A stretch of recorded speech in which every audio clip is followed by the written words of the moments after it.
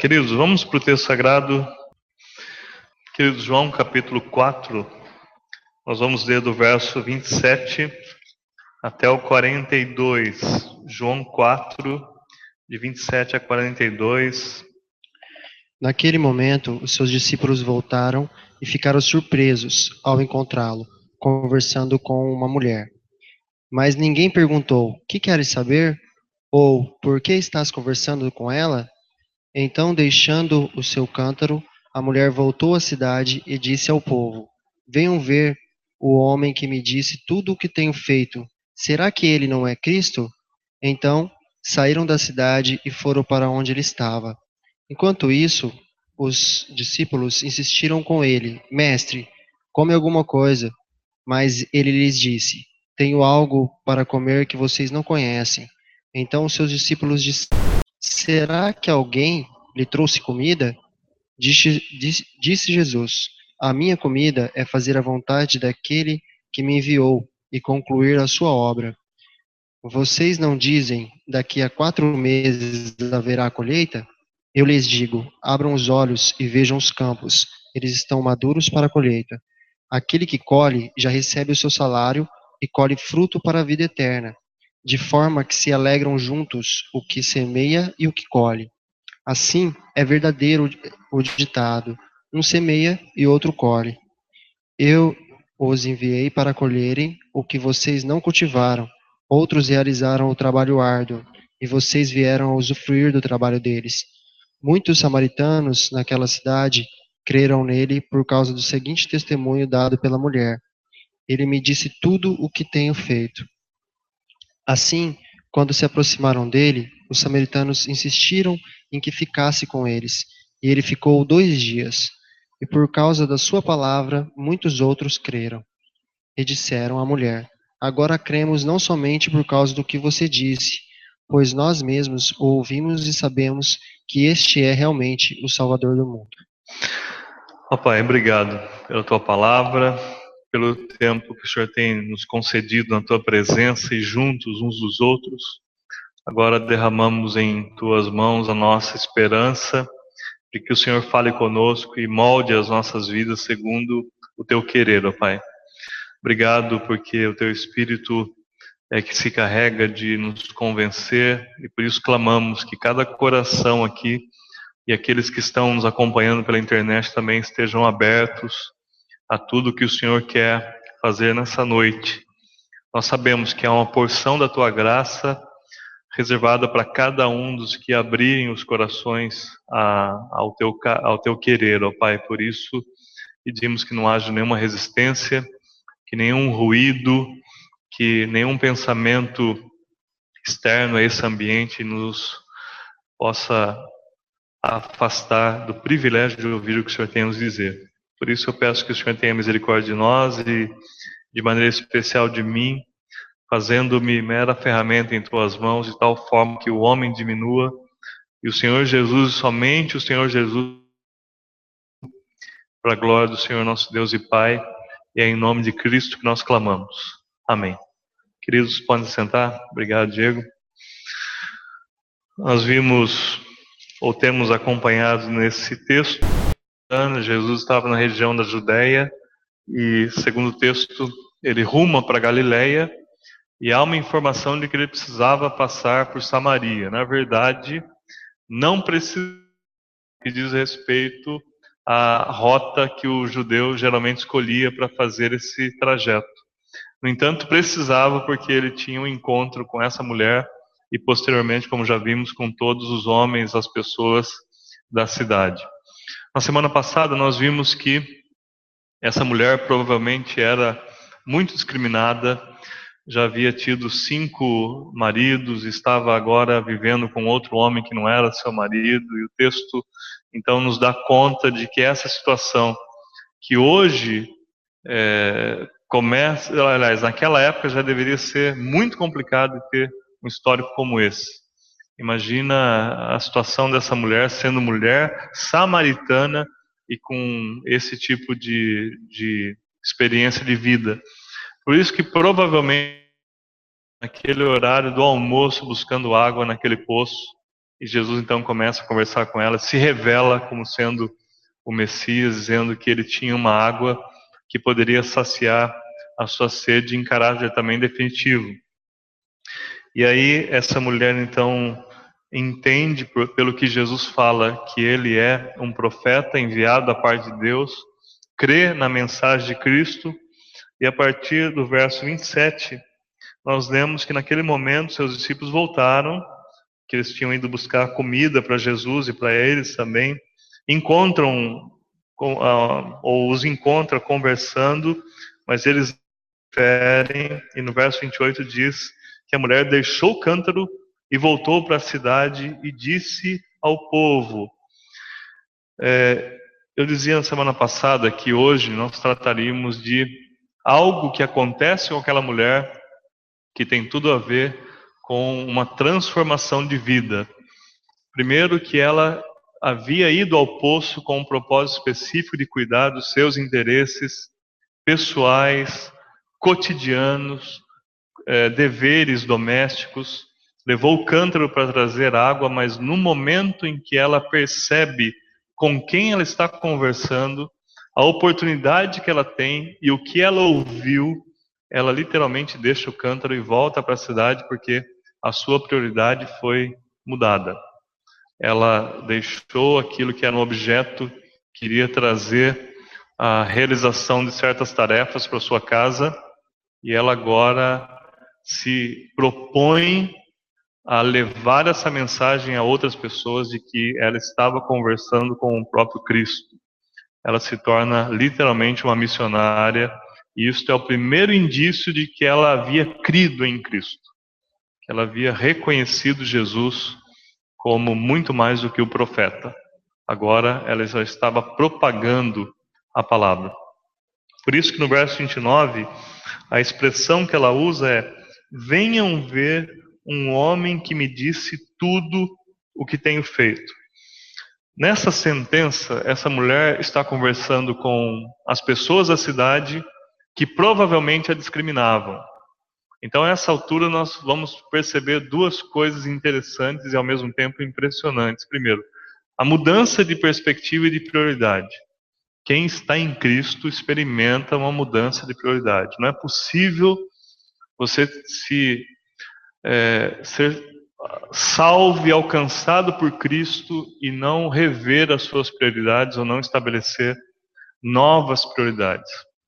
Porque não é possível que Jesus te salve e te salvando não haja mudanças a serem feitas. A própria salvação já implica em mudança de vida, mudança de trajetória. Aquela mulher passa a encarar não mais o seu trabalho, o seu emprego, os seus afazeres cotidianos como sendo mais importantes, mas levar a mensagem. E nós sabemos que o passo seguinte é equalizar a mensagem que levamos com os nossos deveres cotidianos. Então, o que eu quero dizer não é que quem está em Cristo deixa a casa para lá, não é? Deixa o trabalho para lá, abandona tudo e vai apenas proclamar Cristo. Não, vai proclamar Cristo com a sua vida, mesmo nos seus afazeres. Aquilo que o apóstolo Paulo diz: quer comais, bebais ou façais qualquer outra coisa, fazei tudo para a glória de Deus. Então, é perfeitamente possível você glorificar a Deus enquanto realiza suas atividades cotidianas. E essa mulher volta e corre para a cidade, e provavelmente nós estamos agora diante de uma demonstração de perdão da parte dela para com aqueles que a discriminavam. Ela vai levar a mensagem para eles. Ela vai proclamar Jesus às pessoas que a perseguiam, que zombavam dela, que a discriminavam. Isto também é uma demonstração de mudança significativa na vida. Então, quando nós estamos em Cristo, nós experimentamos o perdão dele, e o resultado do perdão dele em nossa vida é uma capacidade de perdoar. Nós somos perdoados e tornados ao mesmo tempo perdoadores. Nós temos a nossa dívida quitada, sabemos como é bom ter uma dívida quitada, e vamos ter prazer em quitar qualquer dívida que tenham contra nós. Isto é capacidade de perdoar.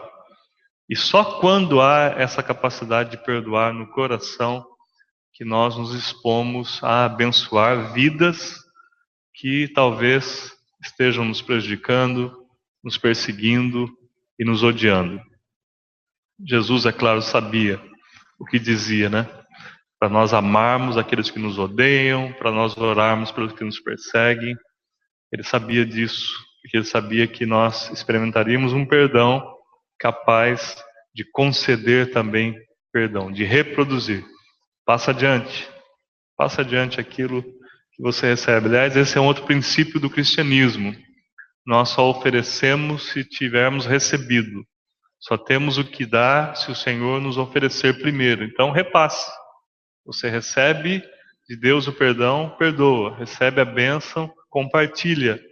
Recebe a salvação, leva a mensagem a outros. E assim é a dinâmica da vida cristã. No verso 29 ainda, venham ver um homem que me disse tudo que eu tenho feito. Será que ele é o Cristo? Verso 30.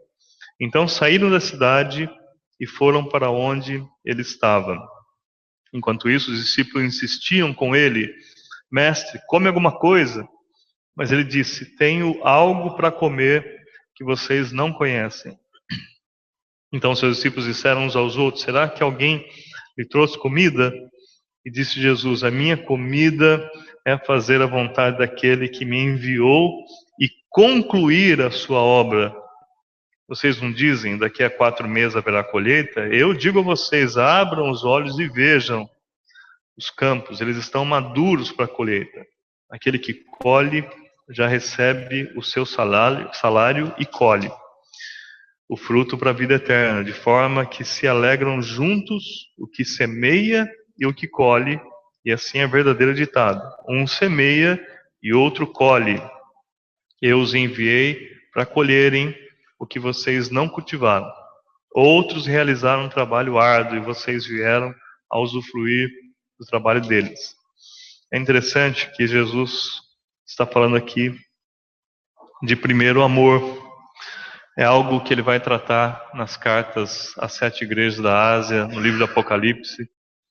Há um momento em que o Senhor Jesus demonstra a sua indignação contra aqueles que perderam o seu primeiro amor. E o que é o primeiro amor? O primeiro amor é exatamente aquilo que eu falava ainda há pouco, de você ter a capacidade de priorizar aquilo que realmente é importante. Isso pode parecer redundante para você, priorizar o que é importante, mas nós somos experts em priorizar coisas não importantes. E há uma diferença entre o que é importante e o que para nós é prioritário. Nem sempre o que é prioritário para nós, de fato, é importante. Nós temos que entender isso. E quando Jesus está ali, imagina, já chegou com fome e com sede no poço. Aí ele tem uma conversa. Essa conversa durou um tempo. Os discípulos chegam com comida e estão insistindo para Jesus comer. Ele está dizendo: não, eu tenho uma comida melhor do que essa. E aí Jesus está demonstrando para nós algo que, quando nós temos o privilégio de falar de Jesus para alguém, passa até a fome. A gente, como que flutuando, né? Quando pode compartilhar a verdade com alguém, você não vê o tempo passar. Está na hora do almoço, mas já chega a hora do café e você está ali realmente absorvido por aquele momento, por aquele tempo. Então o Senhor Jesus está falando: olha, quando a gente faz a vontade de Deus, o tempo passa, coisas que são importantes para nós perdem esse caráter e a gente consegue enxergar realmente outras prioridades. Jesus está falando de primeiro amor e nós precisamos exercitar isto. Mas para chegar nesse ponto, o exemplo vem do próprio Cristo. Ele fala que a comida dele é fazer a vontade daquele que o enviou e concluir a sua obra. A única possibilidade de você priorizar as coisas de Deus é você desejando fazer a vontade de Deus. Quando nós não priorizamos as coisas de Deus, é porque nós estamos fazendo a vontade de quem? A nossa, a minha. Quando eu faço a minha vontade, eu busco as coisas. Por isso que a palavra de Deus me exorta a buscar, em primeiro lugar, a justiça de Deus, o seu reino, e as demais coisas não serão acrescentadas. Aí quando Jesus fala com os discípulos, olha, um é o que semeia, outro é o que colhe acaba usufruindo do trabalho daquele que foi o mais árduo, o trabalho mais árduo, daquele que semeou, daquele que plantou. A gente vai ver isso na vida cristã o tempo todo acontecendo. A gente chega para alguém que ouviu de Cristo várias vezes, foi trabalhado, foi alvo de oração, tem sido alvo de oração, de repente você ganha para Cristo, né? Eu colhi um frutão lá, o seu Dorival, na Amazônia, David e Felipe ralando lá, 10 meses lá com o seu Dorival, o pessoal orando por ele, a igreja intercedendo, e eu chego lá e colho aquele fruto, né? Que benção, né, David? Mas o trabalho árduo foi do David, né? Mas que gostoso que é você poder falar de Jesus para alguém e alguém se converter. A gente às vezes fala de Jesus e não vê a pessoa se convertendo, e outro vai colher aquilo que você plantou, e isso é absolutamente saudável, e é bom que aconteça assim, porque a gente vai percebendo que nós somos úteis, mas não somos indispensáveis. A obra, ela é realizada por muitas pessoas ao mesmo tempo, e é muito bom também porque esse é um princípio interessante do cristianismo, que sempre nos leva a ver a importância do coletivo, do grupo, da família, da igreja, do corpo. Então, é maravilhoso quando cada um pode dar a sua porção de empenho, de trabalho, mas sabendo que cada um fez a sua parte e cada um tem a mesma porção de galardão, porque um é o que planta, outro rega, outro colhe. Deus, no entanto, é quem dá o crescimento. Ele faz questão de estabelecer isso para que nós entendamos que Ele que está no controle de tudo. Eu não sou autossuficiente, você também não é autossuficiente. Eu quero terminar minha palavra chamando sua atenção para os versos 39 a 42. Muitos samaritanos daquela cidade creram nele por causa do seguinte testemunho dado pela mulher: ele me disse tudo o que tenho feito. Assim, quando se aproximaram dele, os samaritanos insistiram em que ficasse com ele, e ele ficou 2 dias. Perceba até aqui que, se você se lembrar do início da conversa de Jesus com aquela mulher, e a mulher pergunta: Senhor, onde nós devemos adorar? Os judeus dizem que é em Jerusalém, nós samaritanos adoramos aqui nesse monte, Gerizim. E há essa conversa, Jesus diz para ela, entre outras coisas, o seguinte: vocês adoram o que não conhecem. Nós, no entanto, adoramos o que conhecemos. Por que mesmo que Jesus falou que eles... Oi? Porque a salvação vem dos judeus. Por que Jesus falou que eles estavam adorando algo que não conheciam? Não era o mesmo Deus que eles adoravam? Não era o mesmo Deus? Era o mesmo Deus. É o Deus da Bíblia que eles estavam adorando. É o Deus de Abraão que eles adoravam. Mas por que eles adoravam aquilo que não conheciam? Já esqueceram, queridos? Vamos voltar para o versículo 1 do capítulo... Estou brincando. Mas já esqueceram? Ela adorava ao Pai. Jesus reconhece isso, mas diz: vocês adoram o que não conhecem. Porque, na verdade, eles não tinham a revelação completa de então, que era o Antigo Testamento. Eles tinham apenas o Pentateuco. Os samaritanos lidavam apenas com os 5 primeiros livros da Bíblia. E àquela altura de Jesus, o texto já estava até a altura de Malaquias. Então, Jesus estava falando que os judeus tinham a revelação completa do Antigo Testamento. Então, uma visão mais correta, mais completa, mais fiel de Deus. Então, quando Jesus fala que eles adoravam o que não conheciam, ele estava afirmando que para nós adorarmos a Deus com correção, nós precisamos conhecer a palavra. Porque na palavra nós entendemos o caráter de Deus, nós entendemos a vontade de Deus, nós entendemos os princípios, os propósitos e onde tudo vai acabar. Onde tudo começa, onde tudo se desenvolve e onde tudo acaba. E é aí que nós podemos adorar a Deus em espírito e em verdade. Então Jesus estava dizendo para aquela mulher o seguinte: ó, vocês adoram o Pai, mas adoram apenas parcialmente, porque conhecem parcialmente. Vocês não o conhecem como deveria. Nós conhecemos, a revelação está conosco. É fundamental a palavra para que nós possamos adorar a Deus. Era isso que Jesus estava falando com ela. Mas agora essa mulher corre para a cidade, fala para todo mundo, e eles creem porque ela disse: Ele tem me dito tudo que eu tenho feito. Aquela mulher que adorava aquilo que não conhecia, agora já se torna uma evangelizadora. Como eu disse ainda há pouco, uma missionária. Isso nos mostra o seguinte: ter uma experiência com Cristo, isso já é suficiente para te tornar um missionário. Compartilhar aquela experiência com Cristo já é suficiente para ganhar almas, para influenciar as almas, desculpe. Mas há um detalhe: os homens ouvem o que a mulher tem a dizer, creem pelo que ela disse, aí vão, convidam Jesus, Jesus vem para a cidade, fica 2 dias com eles. Aí o que acontece na sequência? No verso 41, diz assim: e por causa da sua palavra, muitos outros creram, palavra de Jesus. E disseram à mulher: agora cremos não somente por causa do que você disse, pois nós mesmos o ouvimos e sabemos que este é realmente o Salvador do mundo.